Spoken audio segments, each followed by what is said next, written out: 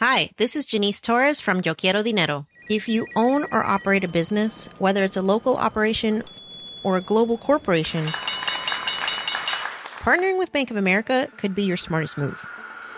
By teaming with Bank of America, you'll enjoy exclusive digital tools, award-winning insights, and business solutions so powerful, you'll make every move matter.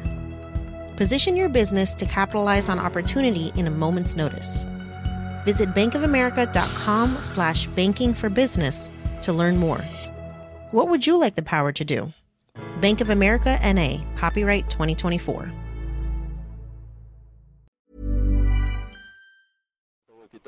Есть сброс шового блока и 30-й. Есть отрыв холодный пневмоколодок блока И 70-й.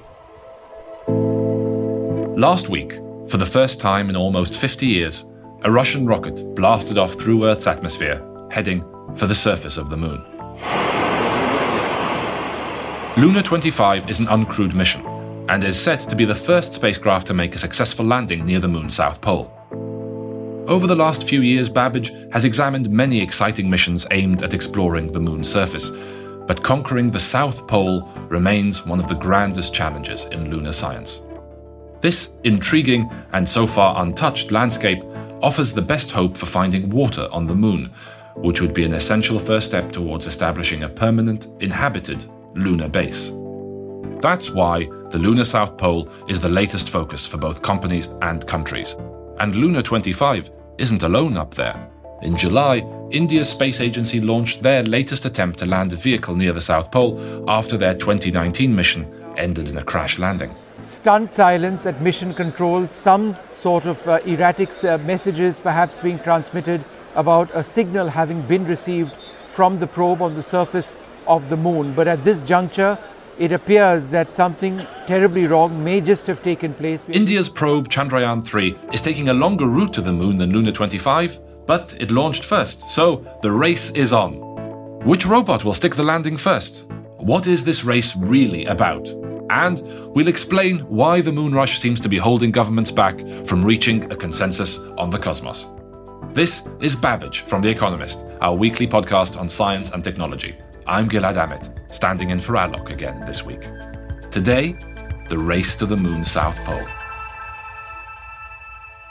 Guiding me through today's show is Oliver Morton, a senior editor at The Economist and our proverbial man on the moon. Thanks so much for joining us, Ollie. Pleasure to be here. So, we seem to be witnessing this new rush for the moon's South Pole. Would you be able to give us a sense of who the major players are?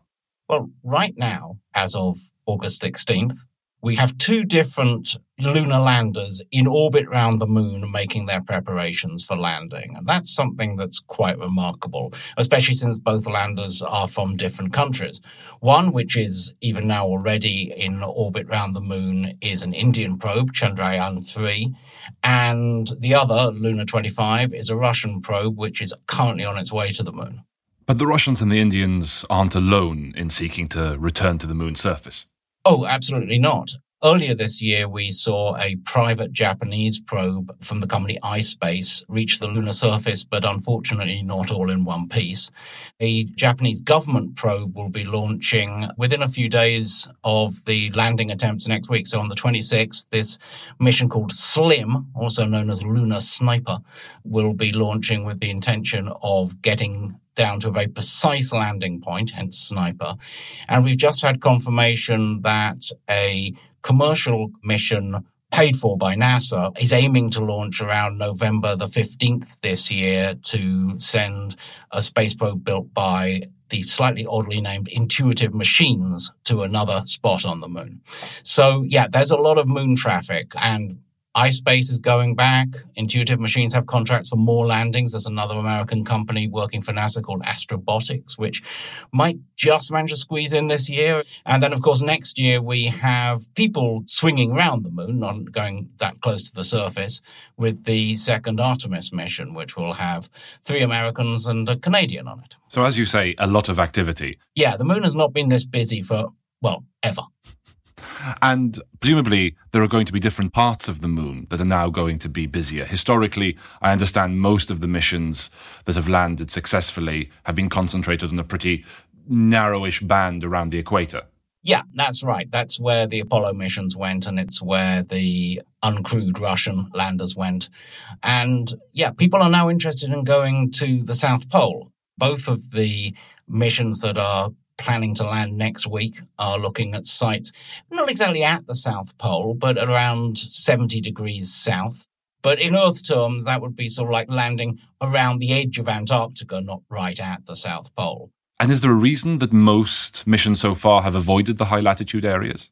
It's not particularly difficult to go to high latitude regions, but you do need to have a reason to go there. And since the first burst of lunar exploration during and around the Apollo program in the 1960s and 70s, it's become quite clear that the South Pole is, for various reasons, the most interesting bit of the moon to go to. This is because the South Pole has regions of eternal night. It has craters within craters where the geometry means that the sun never shines. And that means that they act as cold traps, which might have quite a lot of water and other volatiles, as they're called, so carbon dioxide or methane or ammonia, frozen into the soil near the South Pole. Now, it's not clear that that's going to be something that either the Indians or Russians will see up at around 70 degrees south. But the American mission that's slated now for launch in November, landing in December, will be going much, much closer to the pole itself, to a crater called Malapert, where it will really be able to provide what they call ground truth to these mostly orbitally derived ideas that there's ice down there, and ice gets people excited. Now, I suppose the obvious question is, what is exciting about the quantities of ice that might be found at the South Pole? What's exciting about the ice are two different things looked at in two different ways. One is that the ice would have been there because of sort of like transient atmospheres produced by comets hitting the moon and things like that. And so if you drill down through the ice, you may get a sort of stratigraphic record of most of the history of the solar system all in one lovely ice core. A lot of scientists are very excited about that. The other thing is that ice, including not just water ice, but other frozen volatiles, are really useful if you are in the space mission business, because people need water, people breathe oxygen, which is easily made from water. Rockets burn hydrogen and oxygen, which are both easily made from water. Some rockets burn methane, which can be made from ammonia and carbon dioxide, if you insist. So these ices provide something like a real resource base for lunar exploration and for lunar exploitation. There's not really been any sense that there's anything worth going to the moon for before. But now, within this rather narrowly constrained set of views in which you want to keep fueling spacecraft out by the moon because of other reasons, then it's kind of interesting that the moon might be able to fuel spacecraft and might be more easily able to support long-duration human stays, even human settlement. Have there been any failed attempts to get to the South Pole? I think the most notable one was Chandrayaan-2, which was headed for exactly the same point as Chandrayaan-3 and failed to get down in one piece. And that's blamed on a software glitch. As I understand it, the Indian Space Research Organisation has never actually made public the internal report on quite what went wrong. One assumes that they think they know what went wrong and they think they've fixed it this time round. And of the two missions, Luna 25 and Chandrayaan-3, do we know which is supposed to make it to the moon all in one piece first? All in one piece is a big caveat there. It looks as though Luna 25 will try to land on the 21st. It makes sense for it to land then because given where its landing site is, it wants to get a full lunar day in sunlight, and its landing site is slightly further to the east of the Indian landing site, so it makes sense for it to go first. The Indians will try on the 23rd. I don't think there's a strong reason to think that either system is particularly better than the other. It's true that the Indian landing system failed a couple of years ago, but that said, that means the Indians know a lot about how to fix that landing system. Are they taking the same route to the moon? Is one following the other on the same path? Not quite. Chandrayaan-3 has taken a rather clever trajectory whereby it slowly pumped up the distance it was orbiting from the Earth and then sort of like slipped into a very distant orbit around the moon and then brought itself back down. And there are energy advantages to doing that, and there's a certain elegance. The Russian spacecraft has just basically gone straightforwardly up from the Earth and off to the moon. And as I say, it's expected that it will get into lunar orbit on August the 16th. And then both of them have to go through various orbit shaping maneuvers until they're in a low enough orbit to actually make their landing attempts. What can you tell us about Chandrayaan-3? We've already said that it's potentially going to be looking for signs of water and other volatiles. Both Chandrayaan-3 and Luna 25 are relatively modest missions. They don't have huge payloads. Chandrayaan-3 has a little rover, which is always fun, and it allows you to move your spectrometers around a bit. It's only actually planning to be operational for about 2 Earth weeks, because that's how long it will have sunshine. And it will be able to look at some of the properties of the regolith, as you call what on Earth would be soil on the moon. It's not soil, because soil's got yummy organic material in it and life, and regolith is just crushed up rock. But it will be able to study that regolith a little bit and might be able to pick up signs of whether there's water ice beneath. And that's similar sort of objectives for Luna 25. But really, it seems to me that they're both really attempts to show that we can land successfully on the moon. To find out more about the Chandrayaan-3 mission, I spoke to Sam Dayala. Sam is the former director of the Indian Institute of Space Science and Technology. He also works with India's space agency, leading the Inertial Systems Unit. I asked Sam how India's Chandrayaan-3 mission is different to those that came before it. Chandrayaan-1 is an orbiter mission with a moon impact probe. And so that was achieved. Then Chandrayaan-2, it was aimed at soft landing, but we could not make the soft landing part. So then because of that, the rover also could not be demonstrated. So from Chandrayaan-2 to 3, it's almost identical, but we don't have an orbiter. The new lander, we expect to make a soft landing and the rover to come out. So talk me through the equipment that's on Chandrayaan-3. Chandrayaan-3 consists of a orbiting module and a lander, which is called Vikram lander. And within the Vikram lander, there is a rover.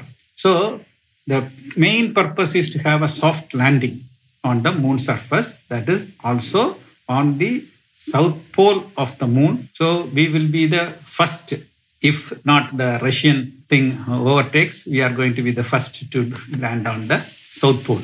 And nobody has attempted to do any science in those regions. So we expect real science surprises can be there.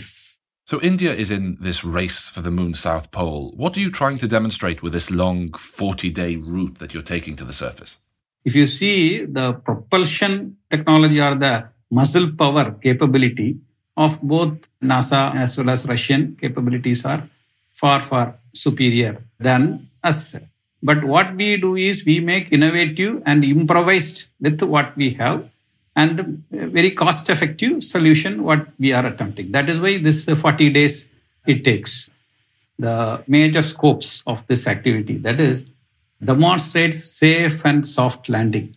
It serves to our national pride. I think that less developed nations can really take up the clue. I think that is one point that is very important, that we will be able to give confidence to budding spacefaring nations. A lot of confidence.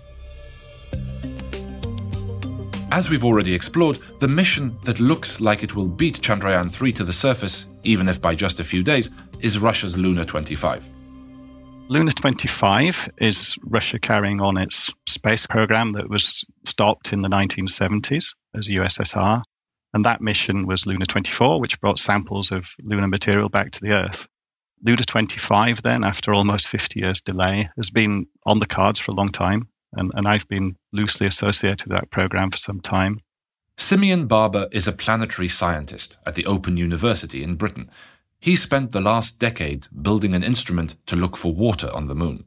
And really, it's partly a technology demonstrator because, a lot of the people that were involved and the technologies that were involved in landing on the moon previously, the people are no longer with us, the technology is no longer available. So, like all nations that want to go back to the moon again, you've got to relearn how to do that. But of course, Luna 25 has a diverse payload of scientific instruments that will do a variety of measurements. So taking images of the surface to understand what the local terrain looks like, taking temperature measurements, measuring the radiation environment. But of particular interest to myself, who's someone interested in water on the moon, they have a tool which can kind of scrape and scratch away and excavate below the surface and collect soil samples and bring those back to an instrument which will determine the chemical nature of the samples that they've collected, and also look to see whether there's evidence of water or water ice in those samples. Is it more likely that we will find water at the South Pole where the temperatures don't vary quite so much? In terms of water ice, it's certainly the case that the closer we go to the poles, where the average temperatures are lower, we'd expect to see more and more water ice, either on the surface or very close to the surface. In the warmer regions of the moon, this ice sublimes and disappears into the thin atmosphere of the moon. But what it actually does when it does sublime, so it becomes a gas, is it kind of hops around the atmosphere of the moon, touching the surface and then departing again. And what happens is that gas moves around until it eventually finds a cold place and sticks. It's a bit like if you ever had a cheap refrigerator with an ice box. The ice box always frosts up because all the water vapor gets condensed and frozen down into the coldest place. And that's really what's happening at the south pole of the moon. And what's interesting is that that's been happening for 1 billion years, say. So if we can go to the south pole of the moon and find these water molecules that have been accumulating there for 1 billion years, it's almost like going back in time. We're getting a real sample of the history of water at the moon, and therefore in the region of the Earth for the last 1 billion years or so. So drilling for water at the south pole of the moon is like scraping the sides of your freezer. In that sense, you're defrosting the moon. Yeah, that's literally what we do. We obtain these samples with a drill. And in doing that, we've got to be very careful not to heat those samples up because they've been preserved there for 1 billion years. So it would be really unfortunate if, taking that sample, we were to allow all those gases, those precious molecules to escape. So we'd very, very carefully drill, and we very, very carefully place that sample into a sealed oven, we call it. And once we have it sealed, then we can do the scientific analysis. And that tells us the identity of the molecules and the concentration we have of those in the surface. And so Luna 25, you were saying, is a demonstrator.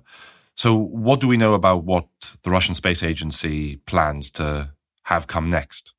So the agency plans for Luna 26, naturally, which would be an orbiter. So basically, it provides the global picture from orbit to give context for the detailed picture that the lander is giving. But it also acts as a communication station as well, so it's able to send data back to Earth. And then the next mission will be Luna 27. And this, for me, is the really interesting one. So Luna 27 is another lander. Again, it's going to South Polar region. But this time it has a much more capable instrument set that's more dedicated for looking for lunar volatiles, small molecules, ices, or water. And with that mission, I think would come the most groundbreaking science. One would expect that mission to have a drill, for instance, which is able to access maybe a meter down below the surface of the moon and bring back samples in a controlled way so we can start plotting the concentration of water ice against depth against the surface. And once you start to establish these relationships, we get a lot more scientific information out of the results we obtain. These Russian missions, along with 2 separate Chinese probes called Chang'e 6 and Chang'e 7, will form the groundwork for the so-called International Lunar Research Station. Russia and China announced this partnership to build a base on the moon back in 2021. China and Russia have agreed to jointly build an international scientific research station on the moon. According to the Memorandum of Understanding signed today, both sides will carry out close cooperation in the planning, design and operation of the project. Nathan Eismont, the head space scientist at the Russian Academy of Sciences, which works closely with Russia's space agency, told me why China is seen as a useful partner on the moon. Really, Chinese, they were the last participant of the lunar exploration program because they visited not those regions of the moon were visited previously by Americans, by Russians. They visited new region, which nobody visited before. It's the backside of the moon.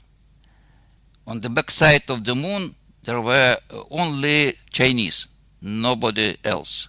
There, he's referring to China's 2019 Chang'e 4 mission, which was the first ever soft landing made by a human probe on the far side of the moon.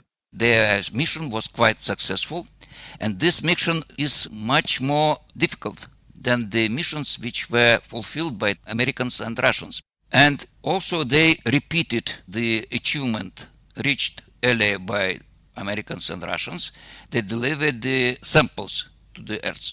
The Chang'e 5 mission brought moon rocks back to Earth in 2020 for the first time since the Soviet Luna 24 mission in 1976. So they confirmed the level of their technologies, which allow us to be sure that in collaboration with the Chinese, we may reach definitely more than if we'll continue to explore the moon separately. So it's very good agreement. But still, Chinese also failed to receive this answer on the fundamental question: is there some rigid facts which confirm that there is water on the moon? Which is why the current missions are focusing on that very question. Without water, it would be very difficult and expensive to set up a human base on the moon's surface. The announcement of the International Lunar Research Station by Russia and China did not, ironically enough, happen in a vacuum. It was seen as a response to NASA's Artemis missions, which will soon return Americans to the moon and perhaps one day establish a base there. We're going back to stay on the moon, to live and to work. The first Artemis mission, an uncrewed moon orbiter, was completed successfully in 2022. And liftoff of Artemis 1. We rise together, back to the moon and beyond. A key element underlying America's Artemis program is the Artemis Accords. These sought to establish a shared set of principles for all future space exploration and human activity on the moon. America's aim was to get broad international support, but so far just 28 countries have signed the framework. The most notable refusals have come from Russia and China, who condemned the agreements for allegedly favoring American interests. Shortly after the accords were announced, these two countries reached their own understanding on the joint lunar base. But until recently, Russia was more open to international collaboration. The current Luna 25 mission, for example, had a European-made navigation camera designed especially for that spacecraft. Simeon Barber was working on a drilling program called Prospect, which was due to dig into the moon's surface in 2028 as part of the Luna 27 mission. So, European Space Agency partnered with Roscosmos, the Russian space agency, and Europe was to offer an analysis package called Prospect, which comprised a drill, which was manufactured in Italy, and a sample analysis package led by the Open University in the UK. And the drill would obtain these samples from up to a meter's depth, deliver those to the analytical instrument, and then we'd analyze those samples, take images, we'd heat the samples up to release the gases and the ices that were present. So it was a major component of the Luna 27 mission. So it sounded like a lot of our curiosity about the moon could have been satisfied by Luna 27.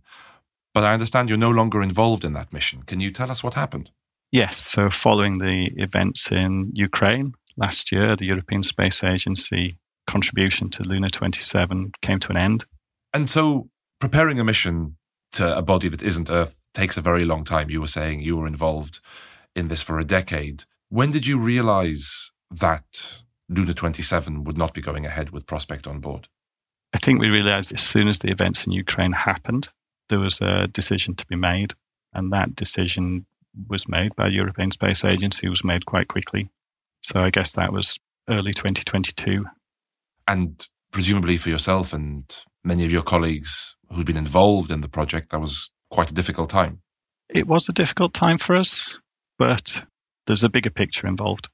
And the technology was always destined to be something which could be flown on numerous spacecraft. Ideally, every spacecraft going to the moon would have an instrument package like this, because it's real core science that should be done in any polar mission. And the Prospect package is now in the process of being built into a NASA mission, which is expected to launch in 3 years' time, something like that. Ultimately, the science will be delivered, which, from my perspective, is the important thing. I asked Nathan Eismund of Russia's Academy of Sciences about the state of international collaboration. Since the Russian invasion of Ukraine, we're in a situation where the Russian Space Agency is more isolated, especially from its European collaborators. What does that breakup of relationships mean for the future of Russian space science? By one word, it's very pity. The moon missions, the lunar programs, the Luna 25 and Luna 26 and 27, those were supposed to be in collaboration with ESA, and that collaboration has now permanently been suspended, right? And that's what you're describing as a pity. Yeah. You know, under leadership of the Artemis program is launched. And in 25, it is planned the landing on the moon of the American astronauts. I hope that Russia will participate in this program because it gives some advantages to all participants, and it's confirmed by the quite smoothly work of the station. There, he's referring to the continuing collaboration between Russia and the American, Canadian, European and Japanese space agencies in operating the International Space Station. Russia has very good level of the competence, and it's very useful for starting the exploration with the participation of the humans on the moon. Obviously, the political situation now makes predictions a bit difficult, but if NASA were to extend the invitation to Russia to join the Artemis program, you think that the Russians would, in the way it currently is set up? Definitely. It's my opinion, my personal opinion, but I am quite sure. Because, so evidently seeing advantages of such cooperation will overcome political constituents of this cooperation. You understand? Within Russia or within the rest of the world? Within Russia also, yeah. In Russia there are people who are against, maybe. In every country there are some strange people, maybe in Russia, but majority of this, I would say, community connected with the space research, almost 100% for. The situation right now, though, seems to be a return to the bad old days of space-going powers that compete rather than collaborate. Coming up, as the surface of the moon gets ever closer, an agreement on how to govern it seems to slip ever further away. We'll explore why legislating outer space is such a complicated challenge, and what's at stake if we get it wrong.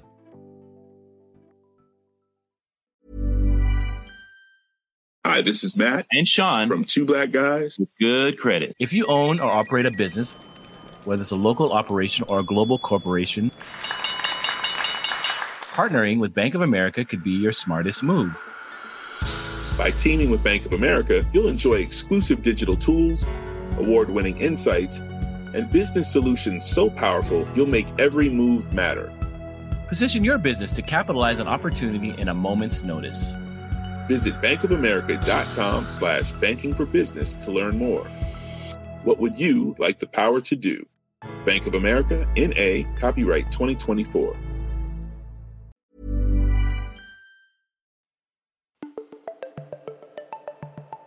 Today on Babbage, we've been exploring the race to land on the moon's South Pole and the wider implications of the new space race.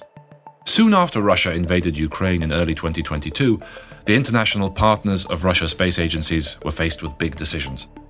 Many scientific projects were upended pretty much overnight. The European Space Agency is ending cooperation with Russia on 3 missions to the moon. Earlier, ESA ended cooperation with Russia for a Mars mission. Roscosmos has become internationally isolated. To understand what implications this might have for space exploration more generally, I spoke to Asif Siddiqui, who's a professor at Fordham University in New York City. He's an expert on the history of the Russian and Soviet space programs. I asked Asif how the situation today, with the relations breaking down between Russia and the Western space powers, compares to the space race in the Cold War. Like with any kind of historical analogy, there's obviously some relevance and some limitations. During the Cold War, it was very clear there were 2 major space powers, the United States and the Soviet Union. During the 1960s especially, there was a very coherent set of goals, which was really to get to the moon. Now you have a very different situation where it's a multipolar space world, but in a strange way, you see echoes of that. Of course, Russia is quite diminished from the Soviet times. But now we have another very major space power, China. Russia and China are cooperating.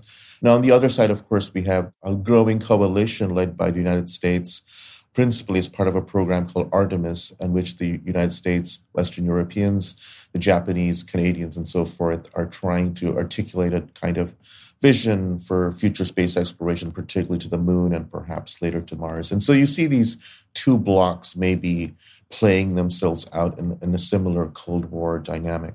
You talk about space exploration being more multipolar. I guess it's also been much more collaborative in recent years, with the various space agencies often collaborating on one space mission or another.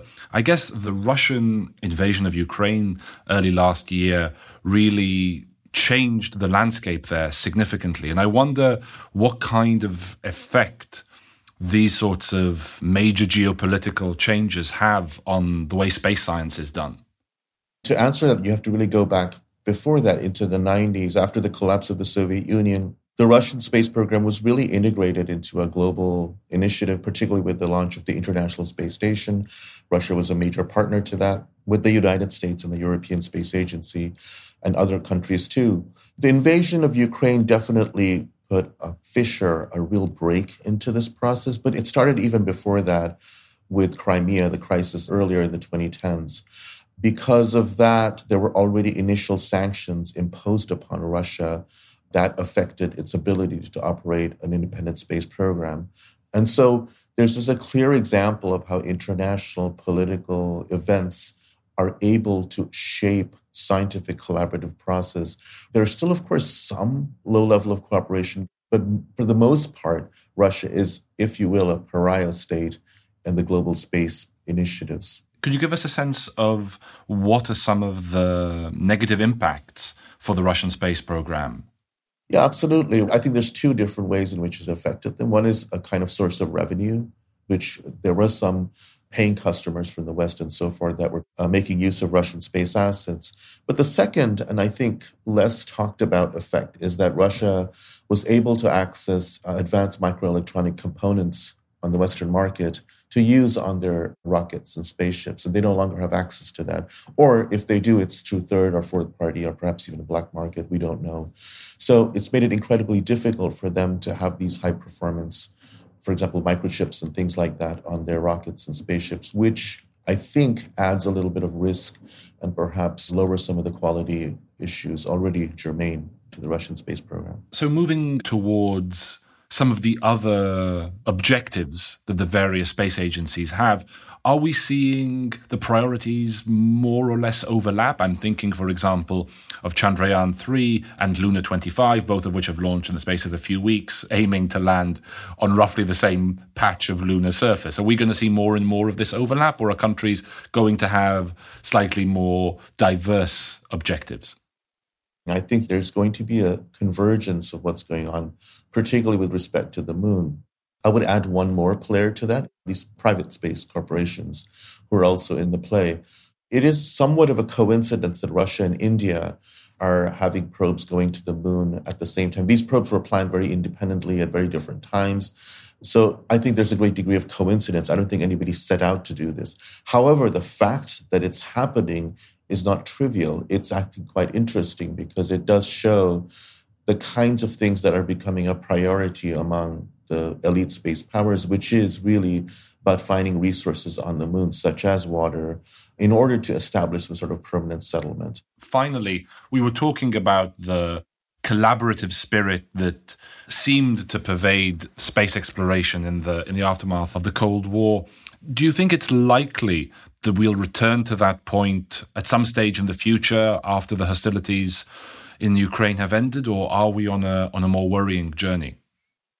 Yes, there is a collaborative model which is in place, the Artemis Accords, which is spearheaded by the United States, which imagines a kind of collaborative model of lunar exploration with many, many Western countries. And recently, India also signed on board. But the big sort of question marks is China and Russia. I am not optimistic, at least in the near future, either of those countries will be integrated in any kind of collaborative model with the West for different reasons. Russia, because of the invasion, and I cannot see a kind of reversal of the implications of that, unfortunately, for a very long time.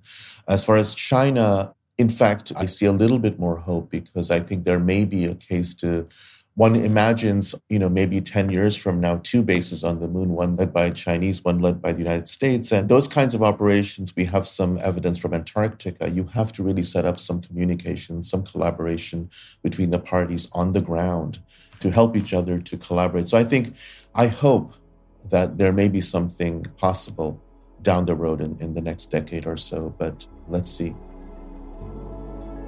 The further apart that nations get on Earth, the more important it seems to have rules that govern how they behave in space. As ever more countries land missions on the lunar surface, and private companies get in on the potential gold rush for materials beneath the regolith, the potential for conflict is rising. But what laws are already in place? The most foundational legal instrument is the Outer Space Treaty of 1967. And that's by and large sort of kept outer space free of conflict. But things have unraveled quite a bit in the last 15 years or so. That's Raji Rajagopalan. Raji is the director of the Center for Security, Strategy and Technology at the Observer Research Foundation, a think tank in New Delhi. But there are some efforts being made to write new rules of the road, but they have not really come out with any fruitful results as of now. It's unfortunate that many countries are taking positions that are driven increasingly by their geopolitical interests than purely space security-driven issues in a sense.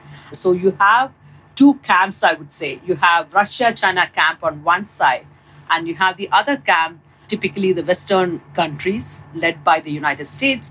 There is just no meeting point between these 2 groups.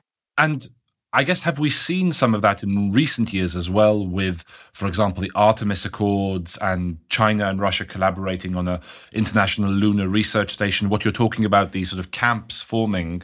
Yeah, you're absolutely right. So Artemis Accords came about a few years ago. And then you have the other camp that has come up with the ILRS, International Lunar Research Station.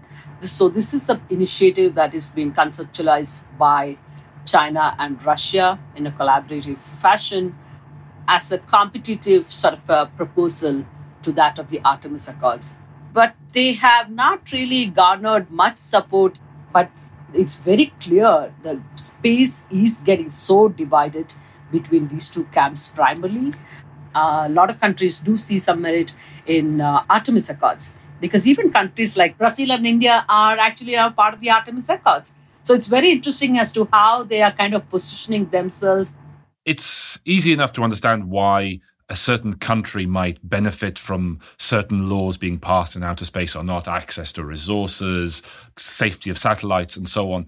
Why is it important for the rest of us who don't have space agencies to our name that there be a well-governed system in space? No, but today when you look at it, you may not have an active space agency, but the fact is that you are still relying on space capabilities, space-based services. So you may be buying some space-based services from other countries. You may be buying imagery, for instance. You may be relying on satellite-based communication. You are relying on space-based internet, for instance. So there are multiple ways in which literally the whole world is today dependent on space.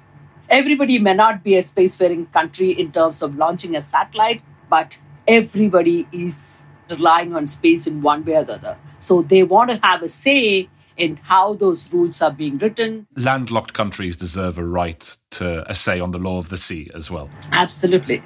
We've talked a lot about how the war in Ukraine has isolated the Russian space program. But as an emerging space power, where has India's geopolitical situation placed it with regards to space? Take the case of India and China. We have a live conflict on the border for the last 3 years plus. And that has made even collaboration on peaceful civilian space activities extremely difficult to work with between India and China, for instance. Plus, I think Russia-China collaboration is possibly one reason that has also made India to go along with Artemis Accords than go for International Lunar Research Station. ILRS would have been difficult for India to sort of go along with China because China is part of the ILRS.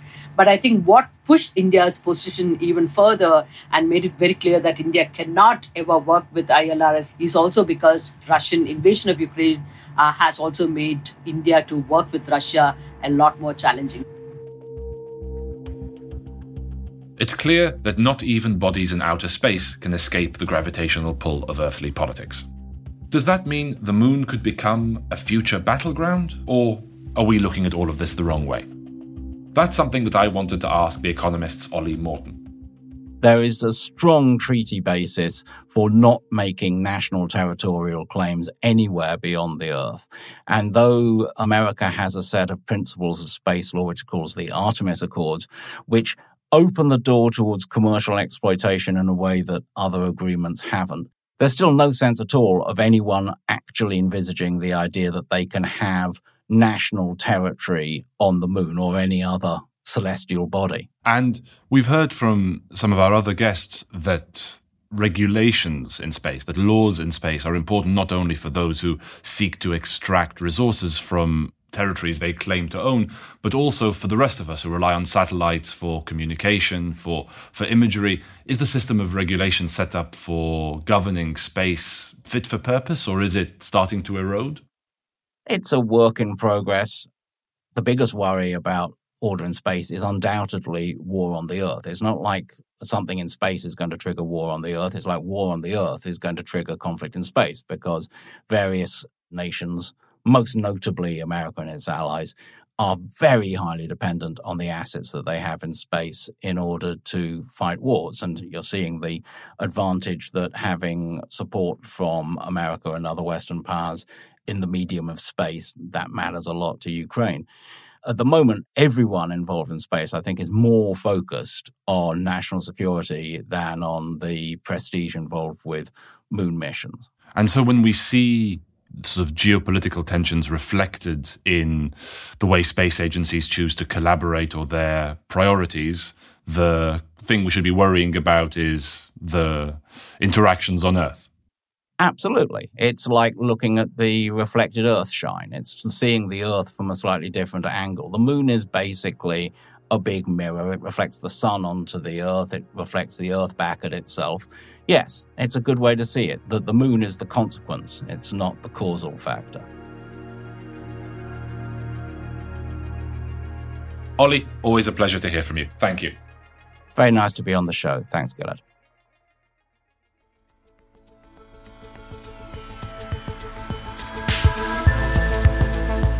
Our thanks again to Sam Dayala, Simeon Barber, Nathan Eismunt, Asif Siddiqui, Raji Rajagopalan, and The Economist's Oliver Morton. Thanks also to the Sky Explorers. And thank you for listening to Babbage.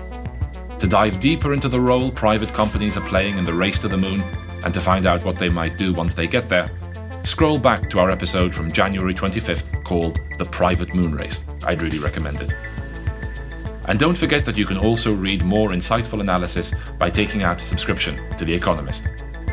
From the science and technology section, I recently enjoyed reading about how powerful new software is rewriting the rules of mass production. And I enjoyed writing a short story about how bacteria mutate as quickly as they do. Why don't you give it a read?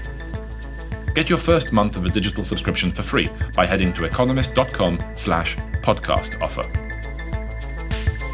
Babbage is produced by Jason Hoskin and Kunal Patel, with mixing and sound design this week by James Stickland. The executive producer is Marguerite Howell. Alok will be back with you next week, fresh from his summer holidays, and I'll speak to you again soon. I'm Gilad Amit, and this is The Economist.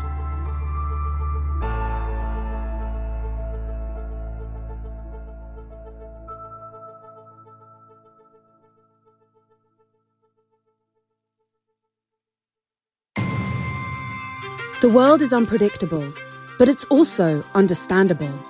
Economist Education offers a 6-week online course on international relations. Designed by The Economist editors and invited experts, it gives you the knowledge and insight to navigate the rapidly changing worlds of geopolitics, business, and technology. And as a listener, enjoy a 15% discount with the code POLITICS. So sign up now at economist.com/international relations.